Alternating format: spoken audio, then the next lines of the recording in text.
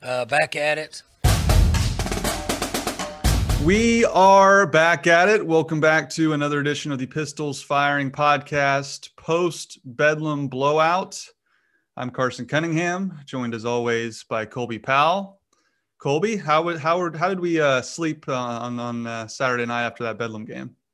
To be honest with you, better than I probably should have. I was pessimistic all last week going in, and what I saw Saturday night was just a total mismatch.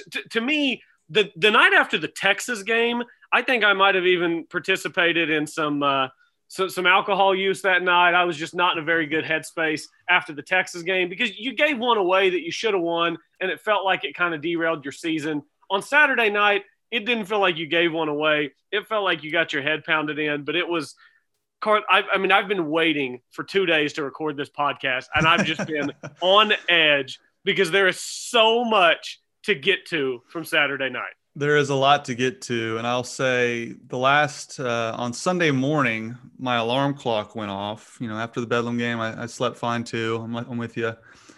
My alarm goes off, and this is what I heard. It's Groundhog Day. Oh.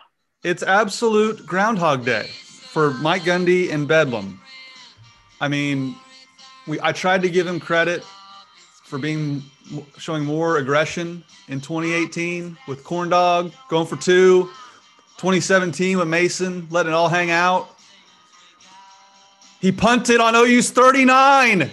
Carson. Down what? 21 with 12 minutes to go. He waved the white flag. He gave up. He told his team, we're not winning this game. He told OSU fans, I don't care if we win this game. I want to get on the bus and go home. Did you see what he said about the punt this morning? Game flow decision. He said, okay, so Jacob Unruh tweets this. He says, Mike Gundy said he elected to punt in the fourth quarter against the Sooners because of young offensive line struggles, OU's pass rush, OU's coverage, and it was a quote-unquote game flow decision. It's a game flow decision? You're down 21 points in the fourth quarter and you punt from your opponent's side of the 40-yard line and you call it a game flow decision? Am I supposed to sit here like I'm stupid and accept that as a reasonable explanation as to why that took place? No, you're absolutely not. I mean, that to me just look, we're going to get all into all his decisions he made. And I think almost the 3rd and 7 stretch play earlier in the game when they're in the red zone was almost worse. But this to me was a slap in the face to his players, to the fans, to the administration, to everybody. And Mike knows what the narrative is about him in this game. He's not dumb. He's not deaf.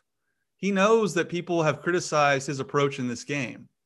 And he still did that. That to me, and look, we're going to get into all the matchup problems and how this game played out, and frankly, how Oklahoma dominated the football game.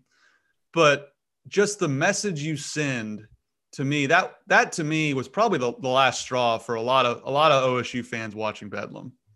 Yeah, and my thing is, like, it's not like you had 1st and goal and you got backed up because of penalties like we see in these weird scenarios and such.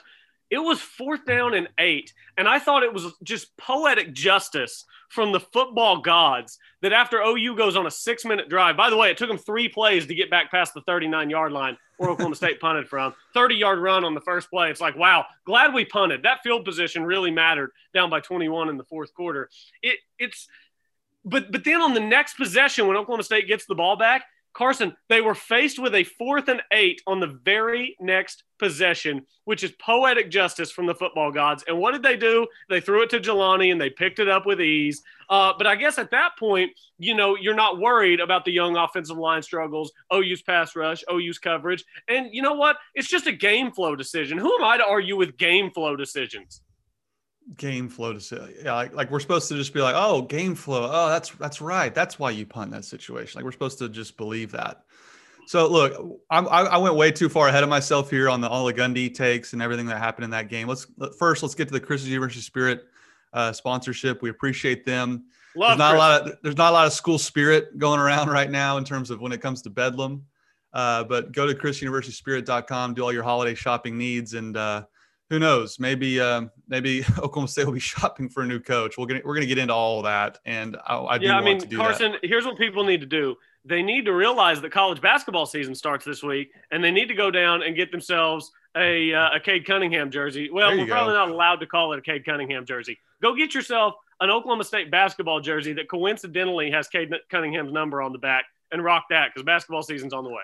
I like what you did there, and that is certainly something to get excited about. You know, OSU was a basketball school for so long. They've been a football school for about a decade. And again, that's credit to Mike Gundy. But Colby, let's get into the game, and we're going to get back to Mike. And I have so many things to talk about with him and just his approach and just where his program is as a whole as it stands today. But let's go back to the beginning of the game. And again, I think a lot of this is on Mike too.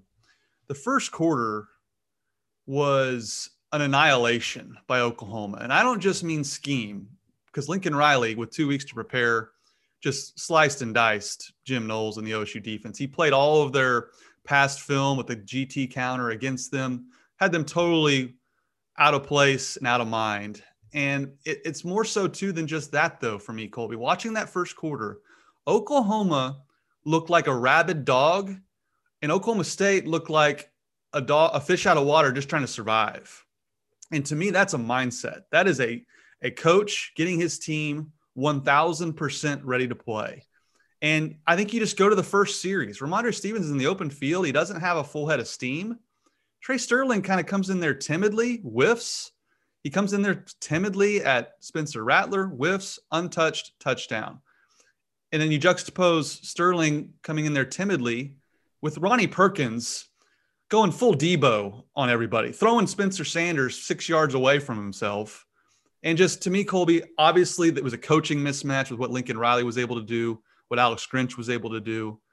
But I think the bigger damnation on Mike Gundy is his team, the way they looked. Do you agree with any of that?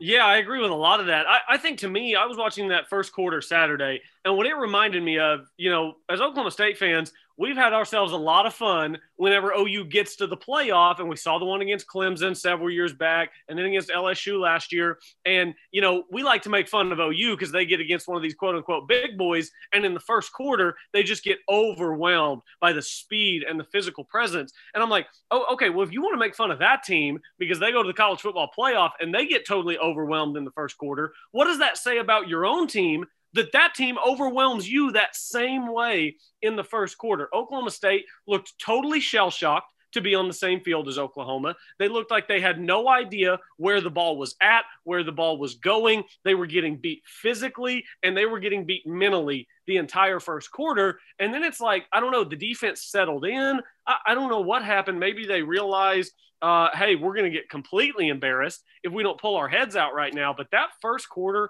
was one of the most disheartening things I've watched in a long time, because I picked OU to win the game, but I thought it would be competitive. And we knew, Carson, by the 5-minute mark in the first quarter, we knew that the game was over. It was completely decided, and we were only watching the rest of it to see how much OU was going to win by. And that was something I did not expect, and it was really disheartening. It was. And again, I give Lincoln a lot of credit for the first two drives. And then, Colby, once again, Oklahoma State and the replay official. Oh, my God. Just it's a tale as old as time, just like Bedlam. And hand in hand with the replay official when it comes to Bedlam. How they ruled that an interception. Again, this is a terrible break because you're already down. And then the officials lose their freaking minds and call that interception. It was clearly a case where he trapped the football on the ground to come up with it. You can automatically just go back to the Dylan Stoner reversal. They reversed that call. That was a really bad break. And I totally understand that was a terrible break. That extends it to 21. And you're basically, this team is not built to play from behind. That was a really bad break. And I still have no idea. You know, the guy that was on TV had no idea what he was talking about either. At first, he was like, oh, it's clearly an interception. He finally opens his eyes after the sixth replay and is like, oh, yeah, that's not an interception. He trapped it. Like, well, yeah, I saw that on the first replay, dude. Like, wake up. You're as clueless as the guy that's actually making the call. So, Colby, I had so many thoughts going back to that 2017 game when they reversed the OU fumble for a touchdown for OSU.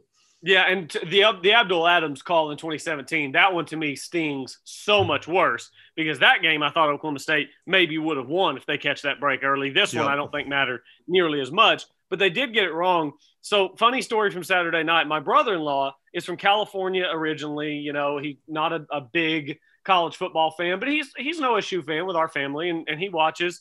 And so we're watching the replay, and finally the people on the broadcast realize it's incomplete. We all realize that it's incomplete, that the ball has hit the ground. And I looked at my brother-in-law and I said, look, you've only watched a couple of Bedlams. I've been watching these things my whole life. I promise they're going to come back from this review and they're going to give OU this interception. And they did. And Carson, I knew it was incomplete. We saw it hit the ground. We saw it move. It's clear as day, incomplete.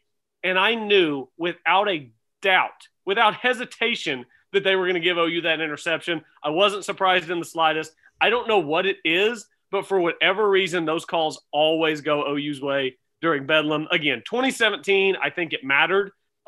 Saturday night, I didn't think it mattered. It would have been 3rd and 10. I don't think they would have gotten it. I think they would have punted. I think OU would have scored. I think it would have been 21-0. But, yes, they got that call very wrong. Yes, and again, I'm not a big blame the officials guy. I know you're not either, and I'm not a conspiracy theorist. It was just like too predictable that call would go against them. And so I understand that goes against you, and it adds to the massive hole that you have in the first quarter. But Colby, I thought this game played out pretty much how I thought it would. I said that the defense would keep them in this game, and they did. In the quarter, 2nd and 3, they settled in, and I just didn't see any avenue for Oklahoma State to move the football. And here's how well the defense played against Ramondre Stevenson, who I thought would wear them out in the 4th quarter, and he did. Stevenson had 43 yards on 16 carries through 43 minutes of the ball game. And on the Sooners' final 2 possessions, he had 10 carries for 98 yards. And I just think the dam broke. I mean, the defense held up as long as they could with their offense being a total quagmire. And this game played out much in the way I thought it would. So I can't be just overly critical because I just think it was a bad matchup for OSU. I understand all those things. And we're going to get to the Spencer Sanders, Shane Illingworth thing. But I wanted to bring up another Mike Gundy gem of a quote today from his press conference. And this to me is my biggest problem with the entire game. I don't want to hear about the injuries on the offensive line. They got healthier. They got some guys back. I know they lost Tevin Jenkins during the game. Mike Gundy, quote, I didn't like our concept Saturday night. I thought we could have done a better job coaching. I don't think we had the plans we needed to give our best players or to give our players the best chance. And that's it for me. Like, I get you get in this big hole. I get your offense is built more towards running the football with Spencer Sanders, and it's tough to do that when you're down 21-0. You had 2 weeks to prepare, and you didn't like your concepts. It looked like, Colby, they had played a Thursday night game 6 days prior. And where's the creativity? I mean, Lincoln Riley has more creativity in the fingernail on his pinky than OSU's entire playbook has. It's so hard to watch Shane Illingworth, Spencer Sanders just drop back, 5-step drop, 6-step drop, and just kind of look around and just hope Tylan Wallace just puts on his cape. There was no creativity. I thought it was a testament to OSU's defense that Lincoln had to pull out some of his old tricks out of his bag to get some of those big chunk yard plays that ended up in touchdowns. But for me, this game was lost with the talent gap, obviously, Colby, with the bad start. But OSU Mike Gundy didn't give his team a chance to win with their game plan going into the game. Yeah, I thought that there were 2 mismatches Saturday night that made it impossible for Oklahoma State to even be competitive. One of those was at the line of scrimmage. Oklahoma State was obviously completely overmatched at the line of scrimmage, and then the other one was on the sideline. The gap from what Lincoln Riley is as a head coach to what Mike Gundy is as a head coach is the size of the Grand Canyon. And I had this conversation I recorded this morning before you and I got on the 73rd Hole, our golf podcast, and we were talking just in one of the breaks about Bedlam. And, I'm talking to my buddy who's an OU fan, and I told him, I said, if Mike Gundy is at Oklahoma State for another decade, I think he'll be gone before he beats Lincoln Riley. But Mike Gundy beat Bob Stoops twice. Mike Gundy will not beat Lincoln Riley. It is such a mismatch. You had 2 weeks, and you come out after 2 weeks, and you say you don't like your concepts. What the hell did you do for 2 weeks that you couldn't come up with concepts better than what we saw Saturday night? I am at my absolute wit's end with just Mike Gundy. And you know, I see a lot of people on social media already spinning his press conference today as really honest and coming out and taking responsibility. At this point, it doesn't matter. I'm past needing to hear Mike Gundy come out and take responsibility for Oklahoma State getting their asses kicked again. I don't need responsibility. I need better. That's what Oklahoma State fans deserve. They deserve better, and they're not getting it. I don't know. It just seems like this program has become completely stagnant, and that starts at the top. Totally. And I think the only way to describe Mike Gundy's Bedlam career, I mean, obviously he's 2-14. He has the worst winning percentage against Oklahoma of any coach in the history of OSU. And it's been the best run of OSU football history under Mike Gundy. That's what's so maddening about this. And I don't think it's a coincidence that he has the worst winning percentage against Oklahoma when you see his approach in this game. I mean, Oklahoma from 2009, all the injuries they had in 2009, through 2014, that's as gettable as Oklahoma's ever going to be. And he still can't beat them because he enters this game with the mindset of, I think part of this, Colby, Mike Gundy's from the old school OSU. He's from the past. And OSU football's changed, a credit to Mike Gundy, but with the facilities, this is now a big-time football program. And Gundy just enters this game with the tail tucked between his legs. It's Oklahoma. They're so much better than us. Let's just hope to keep it close instead of just taking it to them. And again, I thought Lincoln Riley, in kind of a roundabout way, encapsulated Mike Gundy's Bedlam career as well. I thought his quotes were almost shots across the bow in terms of, this is what I'm about. I know what the guy across from me is about. He said, quote, I'm paraphrasing here, actually. I'm paraphrasing. He said, "We wanted to come out as the hunters, not the hunted. To beat a good football team, you can't be conservative. You have to go take it." That is the summation of why Mike Gundy does not beat Oklahoma. He doesn't have either of those mindsets entering this game. In fact, he has the exact opposite. Oklahoma State looked like the hunted. They played like it. They played scared. They were coach scared. They were not put in good positions to succeed offensively. They knew they were going to run the football. They didn't throw hardly any screens to the receivers and make those secondary guys tackle. I mean, just really simple things. It was a total failure on the coaching staff, on the players as well. But again, when we evaluate Mike Gundy's Bedlam career, we're going to talk about the mismatches with talent. But I think right there with it is his approach, because this is the heyday of OSU football, and there were some gettable games, and his approach is all wrong. It's just his approach is all wrong. Yeah, and for years, Carson, I made excuses for Mike Gundy just about the talent discrepancy. I'm like, yes, they don't beat OU very often, but nobody beats OU very often. There's a clear gap in talent there. But in 16 tries, you've beaten OU twice. How many tries did it take Matt Campbell to beat him twice? Iowa State has comparable talent to Oklahoma State, probably less. Iowa State has less talent than Oklahoma State. Matt Campbell's beaten him twice. Chris Kleiman at Kansas State has talent far inferior to what they've got in Stillwater. Chris Kleiman now, in 2 tries, has beaten him twice. It is a mindset. It is a mindset right now in Stillwater. It's like, we get mad. Oklahoma State fans want to get mad. Baker calls us the little brother, and OU fans want to look at us as the little brother. Well, when your own coaching staff has the little brother mindset and they just roll over and allow themselves to be beaten up by the big brother, what do you expect them to say in Norman? All they've done is beat you to a pulp for 2 decades, and you just keep bringing this same guy back and asking for more. And you know what you get? You get more. It's not the talent discrepancy. Campbell can do it. Kleiman can do it. Why can't Gundy do it? Why can't Gundy do it? I can't figure it out. No, at this point, it's amusing to OU. I mean, I listened to the Sooner Scoop podcast, Eddie Radosevich, Kerry Murdoch, Josh McQuistion. Those guys do a great job. And I had to listen to something after the game just to get wrap my head around what I had just watched. And they were in such disbelief of some of the decisions Mike Gundy made, it almost turned into an OSU podcast. And those guys too, they steered it back to Oklahoma, but they almost had to address Mike Gundy's demons in this game and his decisions to punt, the 3rd and 7 handoff, which was a total give up play. That speaks to exactly what you're talking about. Like, it was just, it's almost comical to this point for Oklahoma fans. And again, OSU fans can handle losing to Oklahoma. That's usually what happens. I think all of us are used to that. But what you can't handle is what you just said, is that your coach approaches it with the little brother mindset. And that's exactly what Mike Gundy does. He approaches it with, oh my God, there's the OU logo across the field. We better just don't screw it up. Just keep it close, and hopefully we'll have a chance to win at the end, instead of saying, you know what, screw those guys. We're going to go for it. That's what Chris Kleiman did. That's what Matt Campbell did. Those are great points by you.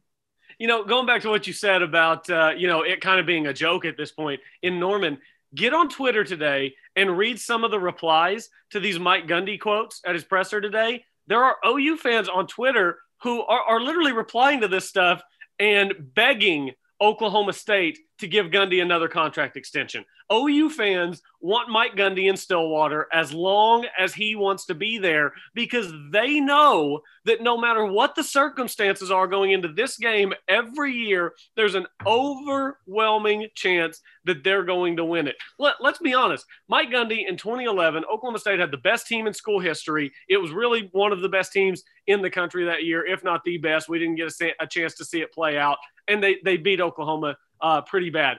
His only other win is because Bob Stoops went brain dead and punted a second time to Tyreek Hill. He's beat him twice in 16 years, and he had to get totally lucky on one of them.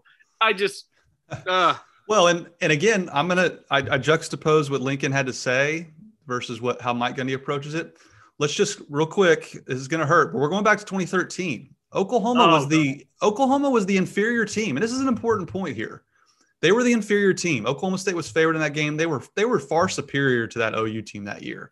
And what does Bob Stoops do? He pulls out all the stops. He fakes a field goal inside OSU's, I think, 10 or 15-yard line, and has the holder throw a touchdown to Michael Honeycutt. He knew he had to generate points. He didn't punt on the 39 down 21. He took it to OSU. They had a punt return touchdown, which certainly helped him in that game, and Blake Bell just turned into the Bedlam, demon for OSU fans. But again, that also just shows you why Oklahoma State does not win this game. It's because Mike Gundy's not willing to do those things in order to win. It's just plain and simple. So Colby, let's get back to the game. Obviously, a big storyline in this game was the fact that Spencer Sanders, his head hit the turf pretty hard when Ronnie Perkins sacked him. He leaves the game, was shaken up. And they go to Shane Illingworth, who, again, throws a touchdown pass. You sit there and go, wow, maybe that's a spark that they needed. Again, the only way they got into scoring range was penalties by Oklahoma. That's really cool. But the only way OSU moved the football was penalties, through throwing it up in the air and hoping OU grabbed them. That was basically it. And so Illingworth really struggles. He goes 5 for 21. At one point, he had 13 out of 14 incompletions. On 14 dropbacks, he had 13 incompletions. And it was maddening to see Sanders stay on the sideline. And then he comes in the fourth quarter. And Mike Gundy's asked about it after the game and says, well, his head got dinged, and then he started feeling better. So then he was cleared. That's not how this works, Mike. If they think you have a head injury, they take your helmet and you don't get it back. Robert Allen on the sideline reported it was a coach's decision. So that's what happened. And what happened, Colby, is Mike Gundy gave up on Spencer Sanders in the biggest spot of his career, and the spot that he has been waiting for his entire career, with this supporting cast around him, going to Norman, trying to win a Big 12 championship. You're getting down in a big hole, and he gets shaken up. And I'm fine with leaving Illingworth in there once he leads him down for a touchdown. I thought he might have provided a spark. But when you watch him go 2 for 15 or whatever it was during that stretch after the touchdown, how you leave Spencer Sanders on the sideline there, I would be absolutely livid if I was Spencer Sanders. I mean, I cannot – he literally, Colby, gave up on Spencer Sanders in the moment of truth. And it cost him the game, because you can go back to Lincoln Riley benched Spencer Rattler in OU Texas. But when he saw Tanner Mordecai not moving the football, throwing incompletions, he's like, we're not winning this game unless Rattler's in there. He put him back in. They won the game. Another maddening Bedlam decision from Mike Gundy to stick with Shane Illingworth and not put Spencer Sanders back in the game. Yeah, it was absolutely wild. So I agree. Once Spencer takes the hit, he has to go to the sideline to get checked out. Illingworth leads you down for a touchdown. Okay, you can leave him out there. Also, like you said, we're not blaming the medical staff. If he would have had a concussion in the first quarter, you don't have a concussion in the first quarter and then not have a concussion in the fourth quarter. So we're not, again, I'm not stupid. I'm not going to let Mike Gundy talk to me like I'm stupid. No, that's not how it works. We all know that that's not how it works. Shane Illingworth was 5 of 21 in that game for 71 yards. 5 of 21, completing less than 25% of his passes. And I tried to tell everybody, certain people were clamoring for Shane Illingworth to remain the guy after the Kansas game. And I tried to tell everybody this is Kansas. Remember against West Virginia when he had to tell Casey Dunn to run it and throw it sideways because they didn't trust Shane Illingworth to throw the ball forward. He's still a freshman. He might be really good someday. But once you bring him in and you realize he's not doing anything, get Spencer back out on the field, especially with an offensive line that's getting battered and bruised so that Spencer can move a little bit. And again, this is where I get back to, and I'm trying not to have like a heart attack over here. This is where we get back to the fact breaths. that you had 2 weeks. You had 2 weeks, and you come out and tell me you didn't have good enough concepts after 2 weeks. You and I sat here on this podcast, Carson, and we're like, move the pocket, get guys on the run, make OU's eyes go side to side. The coaching strategy for Saturday was let's show up and hope OU doesn't play well. I can't think of what else the strategy possibly could have been. You tell me you don't have good concepts. He was looking for a way to get Illingworth on the field. And once he got him out there, he left him out there way, way, way too long. You don't score in the third quarter, not 1 point in the third quarter when you're trailing 27-13, and you leave him out there the entire quarter to go 5 of 21. You can't even get a first down. You can't even let your defense rest for 2 seconds. Oklahoma had 10-minute time of possession advantage in this game, and you leave him out there for 2.5 quarters?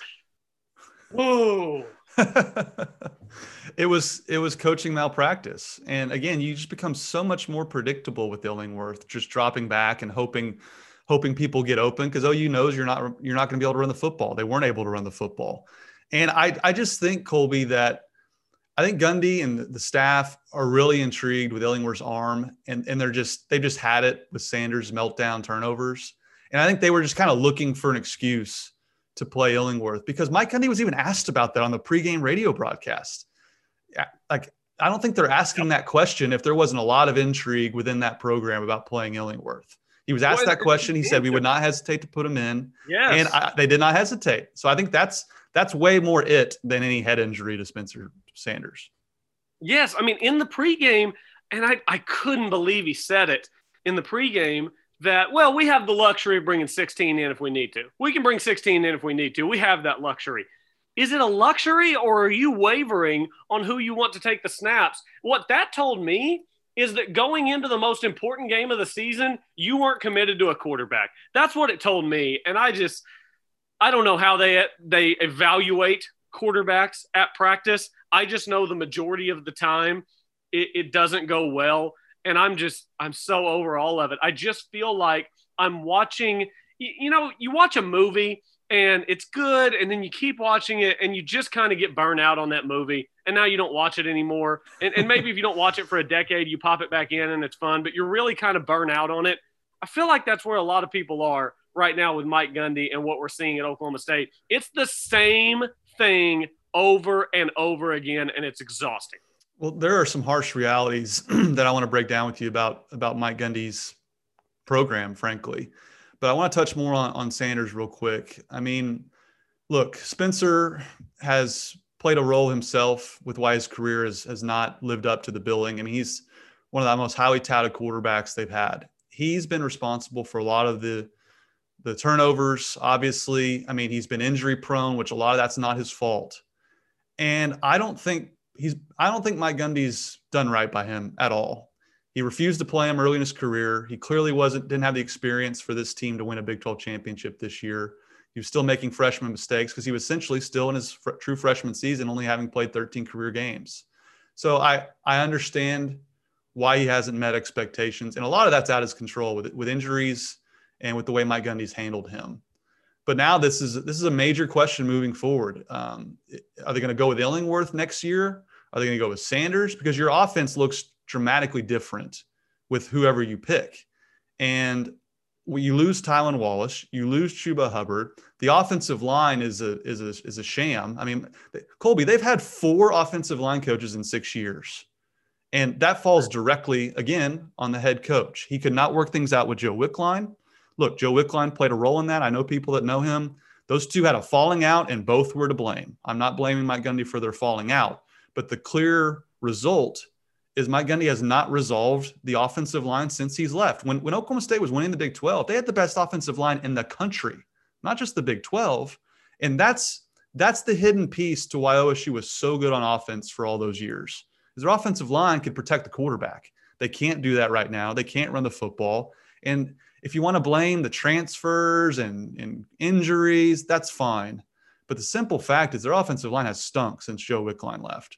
Yeah, the fact is, you can blame what you want to blame. The fact is, it's always something. There's always some excuse as to why they can't get it done up front. And, you look back on that 2011 team, and I was talking about it being the best team that they've ever had. That team blocked. Joseph Randall had real holes to run through. Brandon Weeden had real pockets to throw from. And now I really think that Oklahoma State has 2 really good running backs on the roster in Chuba Hubbard and LD Brown.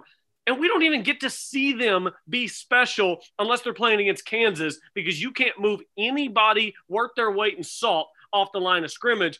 And again, it's been just one thing after another this season, but it's always one thing after another. Yep. There's no other school in the conference that always has one thing after another on the O-line like Oklahoma State has over the past, 6, 7, 8 years. And it's just, again, it's the same thing that we've been seeing for a long time in Stillwater. And I don't think I'm the only one who's just exhausted with it. I've seen some of the conversation that's taken place over the last couple of days regarding Mike Gundy and his tenure at Oklahoma State. And people are frustrated. And I think a lot of people are just a little mentally done with the Mike Gundy era. You want to rank his poor decisions in Bedlam for this game? I think number 1, obviously, is the punt on OU's 39 with 12 minutes to go. I would nominate the 3rd and 7 stretch run play, which hasn't worked in the history of OSU football with Chuba. Yeah, that was brilliant, wasn't it? That play never works, and they run it on 3rd and 7 in the red zone. The quarterback shuffling's up there for me. Probably a game flow decision. Probably not something you and I could understand. Probably a game flow decision. He's going galaxy brain on us with the game flow. So any more nominations from the decision-making department? I actually think the one that I would rank number 1 is just the total idiocy and non-commitment to a quarterback for the entire game, because that's the most important position in all of sports. And they went in after 2 weeks and clearly had no clue who they wanted to take the snaps at what point in the game. They were totally guessing on what to do at quarterback. So that one to me is worse, because it took you 2 weeks to make that bad decision. Clearly, by the way it played out. The punt, obviously, is number 2. That's borderline fireable day of. 21 points in the fourth quarter on your opponent's side of the 40. But again, that's game flow. Unbelievable. I'm just a guy talking on a podcast. What could I possibly understand about game flow? There's no way that my limited football brain could possibly understand how smart you would have to be to punt from your opponent's side of the 40 down by 3 touchdowns in the fourth quarter. The only flow I saw was the mullet. I didn't see any game flow. Again, Mike Gundy knows the rap on him, and he didn't care. He didn't care what people thought, didn't care about trying to at least show a little bit of fight. I mean, your fans at least deserved you going for it there after watching that display. And to me, it was his Picasso of Bedlam disappointments. He painted a perfect masterpiece, and he really reinforced that narrative that he coaches scared and coaches conservatively against Oklahoma. Now, I think this leads to bigger questions involving where Mike Gundy's program is right now and his future as the head coach. And you mentioned the excuses thing. I think that's a great point I want to touch on as well. Brian Keating said the same thing on Crashing the Boards. He said he was tired of hearing the excuses, and he brought up an unbelievable stat. since the formation of the Big 12 championship game, 5 teams have played for a Big 12 championship at Jerry World. Oklahoma, Baylor. If Iowa State makes it this year, it'll be Iowa State, and they're certainly a front runner. Baylor, Texas. Did I forget anybody else? Oklahoma, Baylor, Texas, Iowa State. TCU. And TCU. That's the one I was missing. So those are the 5 schools that will have played for a Big 12 championship, because I do think Iowa State will be there. You know who hasn't played for one? Oklahoma State, Kansas, Texas Tech, Kansas State, Oklahoma State, like Texas Tech. I'm sorry. I'm having such a hard time grasping the stat. I'm forgetting all the teams, but you get the point. The fact is Oklahoma State's near the bottom of the Big 12. Yeah, we get the point. Oklahoma State's, and Brian called them a rum-dum in the Big 12, called them middle of the road, because they have not played for a Big 12 championship, and the top 5 basically have. And that's a major point. And you have to question the trajectory of this program. Oklahoma State is now 14-14 in their last 28 Big 12 games. So this leads to big questions for me, Colby. I know people are tired of losing Oklahoma, but this is a bigger than an Oklahoma thing. It's fine to point out, the recruiting rankings and how great Mike does with his style of recruiting when they're winning 10 games 3 years in a row, like they did in 2015, 16, and 17. Well, now they've won 7. They won 7 in 2018. They won 8 in 2019. They've won 5 this year. And at what point has this program plateaued? They're not threatening to win the Big 12. They have yet to play for a Big 12 championship. So I think that there's bigger issues here than just Bedlam. Bedlam's their biggest issue, because you're not going to win a Big 12 championship if you can't beat Oklahoma. So that's problem number 1. But problem number 2, Colby, this program's slipping under Mike Gundy. Yeah, and earlier I used the word plateaued, and the more I think about it, the more I don't think that this program has plateaued. I think this program has regressed. We had the Zach Robinson era. Zach was special. Oklahoma State did some good things. We had the Brandon Whedon era, best team in school history. And then we had a little bit of a gap, had some guys fill in. Clint Shelf did a good job, we know. J.W. Walsh did some good things. That got us to the Mason Rudolph era. Mason Rudolph era was great. You win 10 games 3 years in a row. You still have a disappointing senior season where you lose 3 times at home. But all in all, the Mason Rudolph era was pretty good.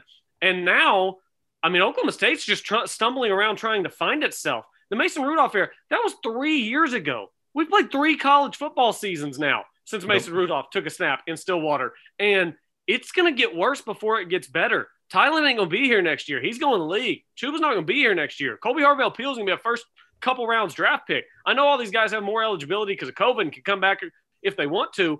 Why would they want to? This was the year. This was the year it was supposed to be special. And if you can't do enough this year to even get you to Jerry's world, I promise it's not getting better next year. You think – let me ask you this. How many guys is OU losing off that team that just obliterated you on Saturday? You think your outlook's better in 2021? It's not.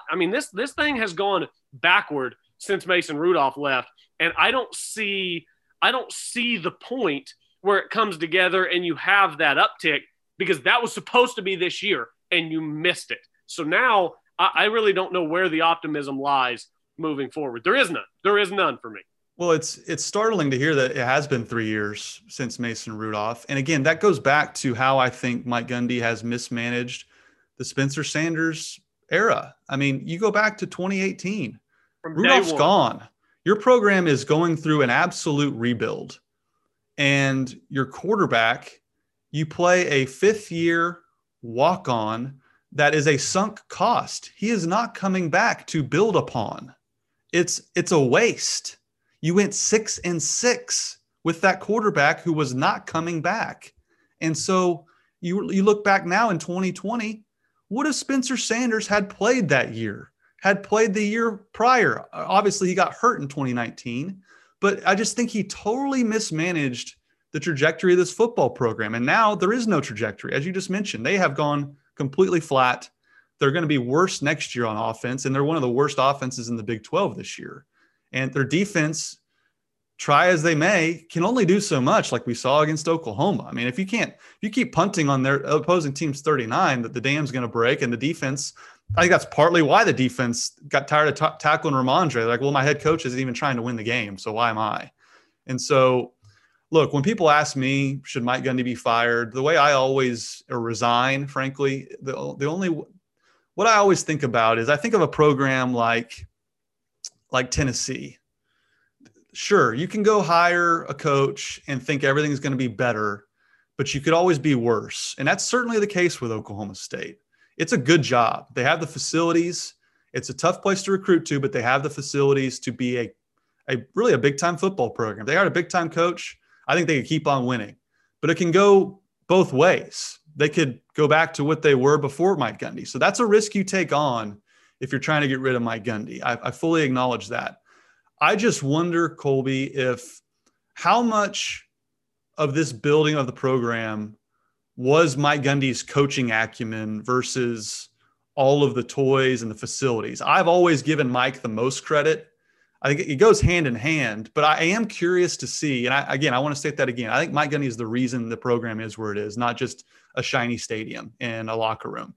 I think Mike deserves a lot of credit for his coaching, but I do wonder if they were to bring in a younger, hungrier coach who loves recruiting. Mike clearly does not. The game has passed him by in terms of recruiting. Bring a young, hungry coach that is not afraid of Oklahoma and see what happens. I think that's the next step for this program. When that happens, I think it's going to be Mike's decision. I don't think Oklahoma State's going to fire him. Frankly, I don't think they can with his contract situation the way it is. So that's where I'm at. I do think I would like to see what that looks like with what I just mentioned, but I don't think Mike's going anywhere. Yeah, so I am very much on the train of it's time for a change. I actually this summer called for Mike Gundy's job, and my logic was it wasn't just because of the shirt or anything like that. I just felt like we've seen more and more year over year Mike Gundy is out of touch with these younger kids nowadays in this new TikTok generation. He's out of touch with the kids. I think he's out of touch with recruiting. And I think, like you said, I think college football has just passed him by a little bit. I don't think that his, old school style, that's just, it is what it is. But I understand the fear because, you could do what Texas did. Texas fired Mike Brown because they thought the grass was greener, and they've been looking for their coach ever since, and they still don't have him. And it's been a while. So that is certainly, I understand that fear. But that's a risk that at this point I'm willing to take because I've seen what the program is for so long now under Mike Gundy. And it's been great at times. It's been bad at times. All in all, the program's in a better place than it's ever been. And, I think if Mike Gundy gets out sooner rather than later, then we can look back on his legacy as a good thing for getting Oklahoma State into the national conversation and into the modern era of being a top 25 football program. But you can have what happened at Texas with Mac Brown. You could also have what happened in Norman with Lincoln Riley. If you will remember how paralyzed with fear OU fans were to move on from Bob Stoops, for years, OU fans were paralyzed with fear to move on from Bob Stoops because they're like, well, what if you don't get somebody better? You're going to move on from Bob Stoops. How do you get somebody better? Stop worrying so much about whether the next guy will immediately be able to come in and take you to a national championship, and just ask yourself, is it time for a change?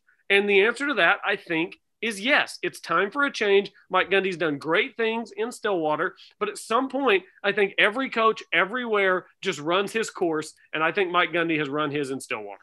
You make a great case. And again, I think you're right about our OSU fans and the administration happy with losing 2, 3, 4 games a year, never beating Oklahoma, and not playing for a Big 12 championship game, because I don't see that changing anytime soon.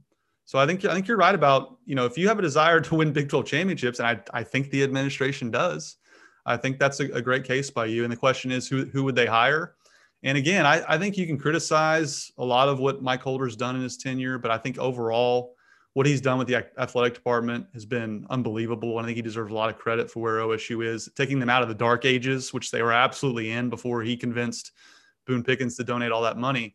And I think Holder's proven that he can hire coaches. You look at Mike Boynton, who I think needs to start winning games, but look at what he's got, the best player. He's got the number 1 pick in the NBA draft on campus and is about to have probably his best season. Josh Holiday. You just look at all the coaches he's hired. recently. I think Mike Holder's proven he can hire a winning coach, and it's certainly a coach that knows how to recruit. Josh Holiday, unbelievable recruiter. Mike Boynton, unbelievable recruiter. Kenny Gajewski in softball, unbelievable recruiter. I think Mike Holder knows what he's doing with hiring coaches. So I would trust him to make a hire. Now, we'll have many more future podcasts to go over who they should hire or who they could hire. But I think you make a great case about, what is it you want OSU football to be? Yeah, I mean, it's a question of whether you're willing to put up with what you've been doing. And it's a good question as to whether they can fire him with that contract because, look, it's really easy to spend other people's money. We all love spending other people's money, especially when it comes to sports, because we can all look at what we would do if we were the decision maker. I'm not the one who has to write that check. So whoever wants to, good luck to you. I don't know what the exact buyout figure is off the top of my head, but you start to wonder if at some point Gundy gets tired. It's Gundy. Look, for all I've said today about the game flow and everything, I don't think Mike Gundy is stupid. I really don't. I think Mike Gundy is a smart guy. Don't you think that he has to know deep down that his program is not in as good of a place as it was 5 years ago, that he's a big reason why, that if he continues to come back and coach, he's going to continue to just go through the same things, and Oklahoma State's going to be the same 7-win program that it is just about every year, and he's going to have to continue to go to these Monday press conferences after Bedlam and give these reasons why they couldn't come up with better schemes before the game. Don't you think at some point he's going to get exhausted with all of it and decide, I kind of just want to be a guy. I just want to be a dad. I just want to, work on my ranch. And I just feel like at some point he's going to feel that way. Whether it's after this season, I have no idea. And again, I don't know if you can fire him with that contract, but at some point, whether it's somebody willing to write the check or Mike Gundy realizing that he's exhausted with all of this, at some point the Mike Gundy era does have to come to an end. And I'm just saying I would rather start the rebuild sooner rather than later because I've seen this movie. I know how it ends, and I'm ready to watch a different one. I do think he thought he was getting fired this offseason. And I think in a way that kind of re-energized him. I think he coached his tail off early in the season with all the issues they had on the offensive line and Sanders getting hurt. But I do think he's a little tired, Colby. I think he's kind of holding on for his son Gunner to get through school, who mysteriously was like, he's on the football team, but he's sitting out this year as a freshman to like put a year between him and Illingworth, which is kind of scary to me. That sounds like a Nate Simmons, Bob Simmons type situation. I think he's kind of hanging on for Gunner to get through school. And I think he's ready to just go to the ranch and feed his goats and not have to worry about recruiting. I think it's a lot, to me, it's very similar to Bob Stoops. I think, they're two old school guys. Bob hated Twitter. He hated the social media aspect of recruiting. And I think Gundy's proven he doesn't put in the effort that's required. It's a young man's game too. And I think he kind of looks haggard. I really do. I think he does look a little tired, and he might just resign, but I think he makes a lot of money and may not be ready to do that just yet. But I think he's kind of waiting on his son Gunner is my kind of working theory. Yeah, you might be right. I don't know. Can you imagine Mike Gundy trying to make a good quarterback decision when his son's in the quarterback room? I don't even know what that looks like. And, earlier in the podcast, I was so worked up and I was yelling, and I think I got it all out of my system. And I think I'm going through the stages, right? As an Oklahoma State fan, we go through these stages every year. It's the extreme anger. And now I'm to the point of acceptance where it's like, okay, I accept that this is where we are. How do we get where we want to be? And to get where we want to be, again, Carson, I really think that Mike Gundy hates recruiting. I don't think that he likes kids these days, if you will, to use a cliche phrase. Snowflakes. He called them snowflakes. Snowflakes. And to me, he comes out just a couple times a year and he just rips this generation of kids. And I'm like, these are the guys you want to come play football for you. Now I'm going to get mad again. Again, I just feel like he wants to live in this pre-smartphone social media era where you could just bring in all these good old boys and everybody just, was grateful to be there and went to work every day. And, I hear people talking about a quarterback competition between Spencer and Shane in the spring. Absolutely. If they're both still there, I think it'll be a quarterback competition. But we've already talked about on this podcast how Mike Gundy's done nothing but do Spencer Sanders wrong since he got to Stillwater, didn't let him play a single snap as a freshman, and now he pulls this garbage on Saturday night in Bedlam, where Shane Illingworth takes more snaps than Spencer Sanders does, and he wants to blame it on the medical staff when we know that's not true. At some point, we have to ask ourselves the question, does Spencer Sanders want to come be a part of a quarterback competition where Mike Gundy's the one who makes the ultimate decision? He may not want to. So that might not even be something that we have to worry about. It's just, I don't know, man. There's a lot of things wrong right now. And you still got 3 games left to try to salvage this season.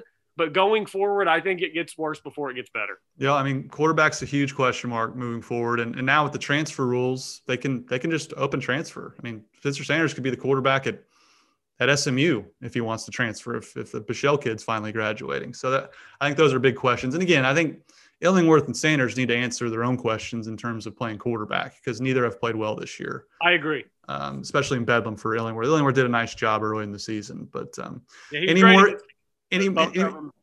that? I was just going to say, he was great against Kansas. He did enough. He managed the game against West Virginia. He threw a couple fades to Thailand against Tulsa. But you're right. Both he and Spencer are going to have to figure out, am I going to be the guy in Stillwater? Do I have what it takes to be great?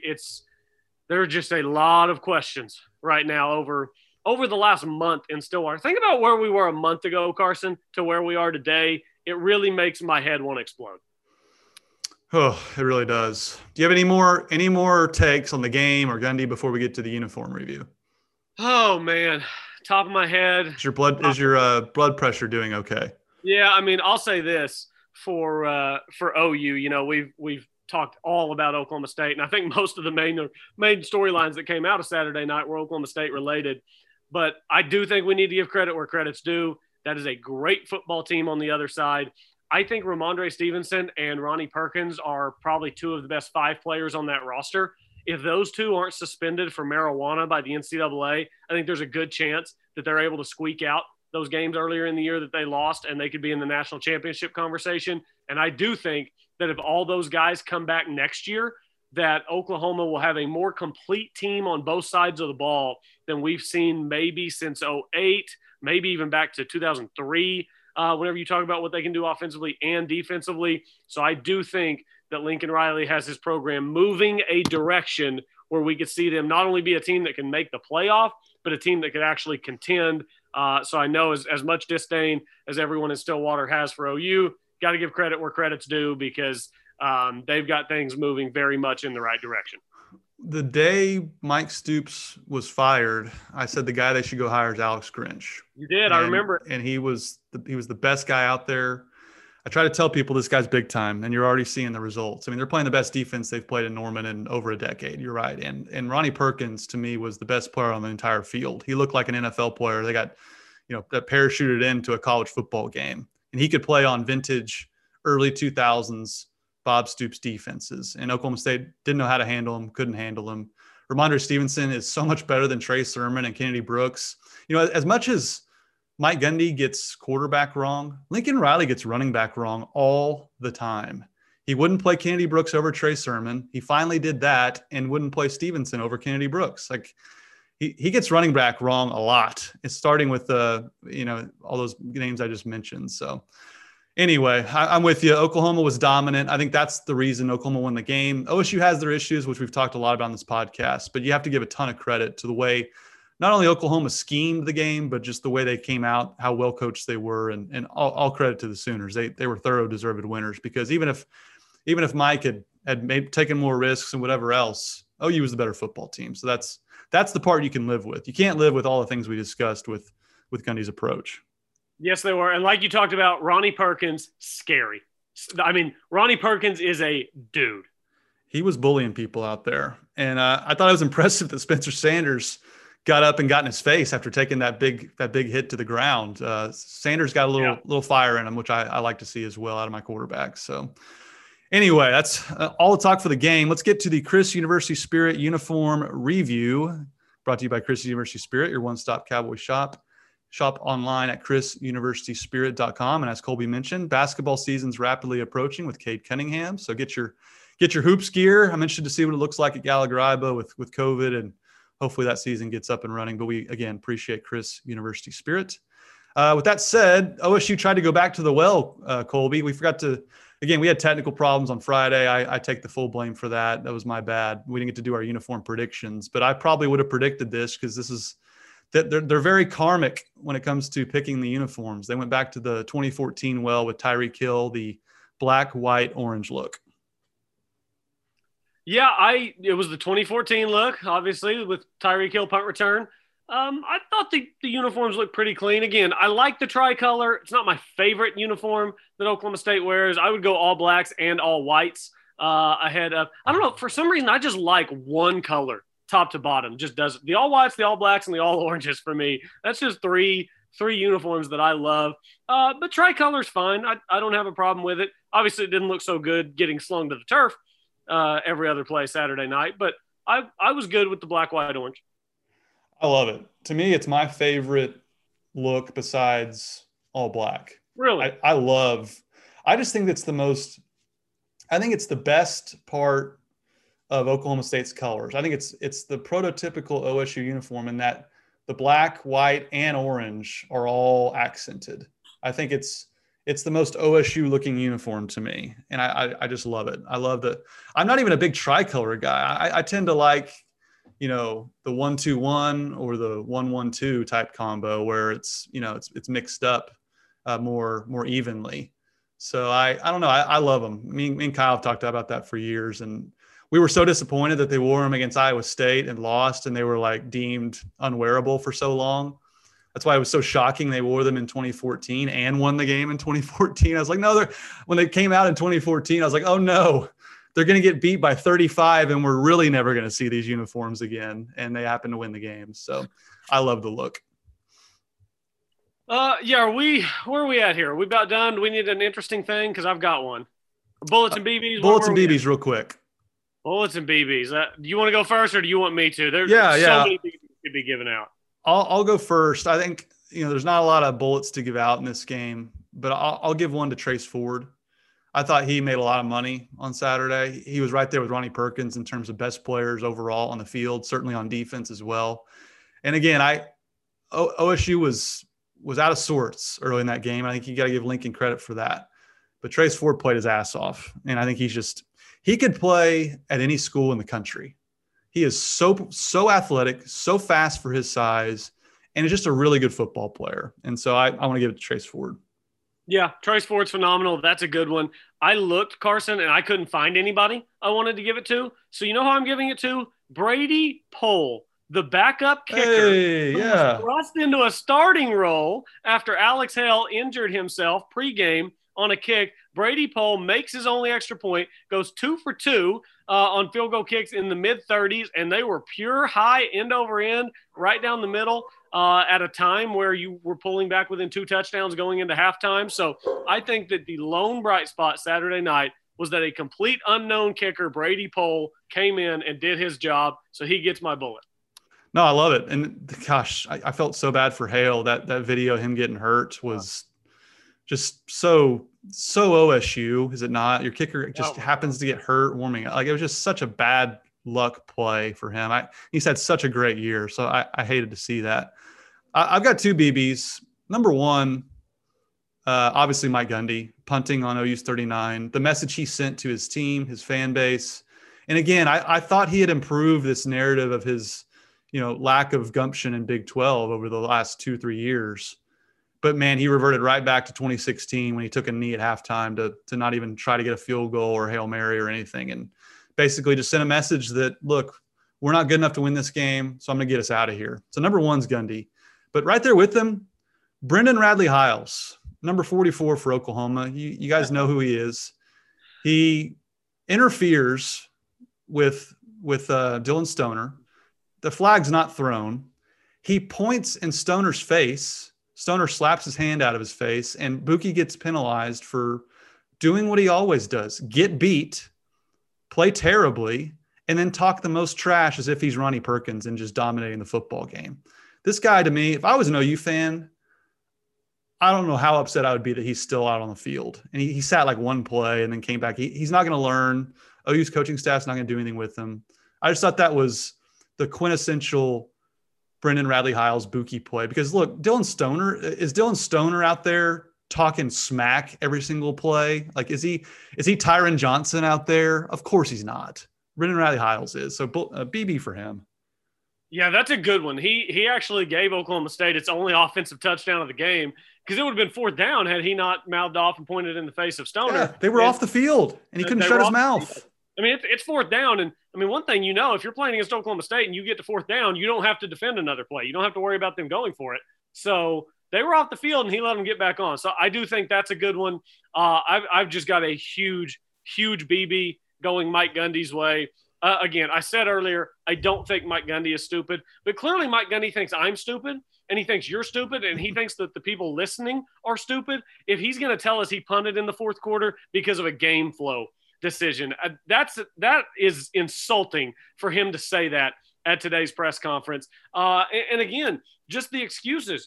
We just got out schemed, weren't real happy with the way we coached Saturday night. Well, you're not the only one, Mike, and you had 2 weeks to come up with it. And now after 2 weeks and just a complete ass kicking on Saturday night, we just got to get back after it. I don't know what is there to get back after at this point. You can't beat OU. You didn't beat them this year. You're not going to beat them next year. You're not going to beat them while Lincoln's in Norman and you're in Stillwater. So 0-4 against Lincoln Riley. And I don't see that first one coming anytime soon. So huge BB for Saturday night and for today's press conference, all going Mike Gundy's way from me. Yep. And again, they have to turn the page and they got to play Texas Tech. And look, Texas Tech's no good at all. But with the way OSU's offense is playing, that's not a guaranteed win. So they have to pick it up and obviously close the season strong. And I do think that's going to be a tough sell to his team. I really do. So he's got to get them ready to play. All right, Colby, we've gone over an hour. One interesting thing, and then we'll get you out of here. One interesting thing for me. The Clemson-Florida State game was canceled on Saturday. The doctors canceled it, not the coaches. This is what happened. Clemson had a symptomatic player travel with their team on the team plane, test positive for COVID. He was symptomatic and tested positive.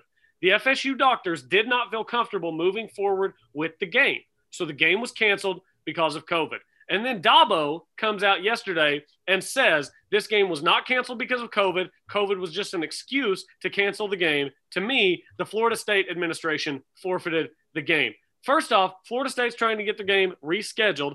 Second off, the Florida State administration didn't make the decision. The doctors made the decisions because guess what? Whenever we're dealing with something that has to do with anything medical, we leave it up to the doctors. So I thought it was really, really weak of Dabo to come out and say that Florida State was using it as an excuse to cancel the game. What? As if they're trying to avoid this loss so that they can get in to the ACC championship game on percentage points? Florida State doesn't have anything to lose. The doctors canceled the game, and I thought it was really weak for Dabo to come out and say what he said. Again, not for the first time out of Dabo making light of this virus. He says weird things all the time, does Dabo, and this is just added to the list. He's kind of just a weird dude. And Florida State's sitting over here like, yeah, we'll reschedule it. Don't know what you're talking about. So a kid on the team plane was symptomatic and tested positive, and Dabo said they were using COVID as an excuse.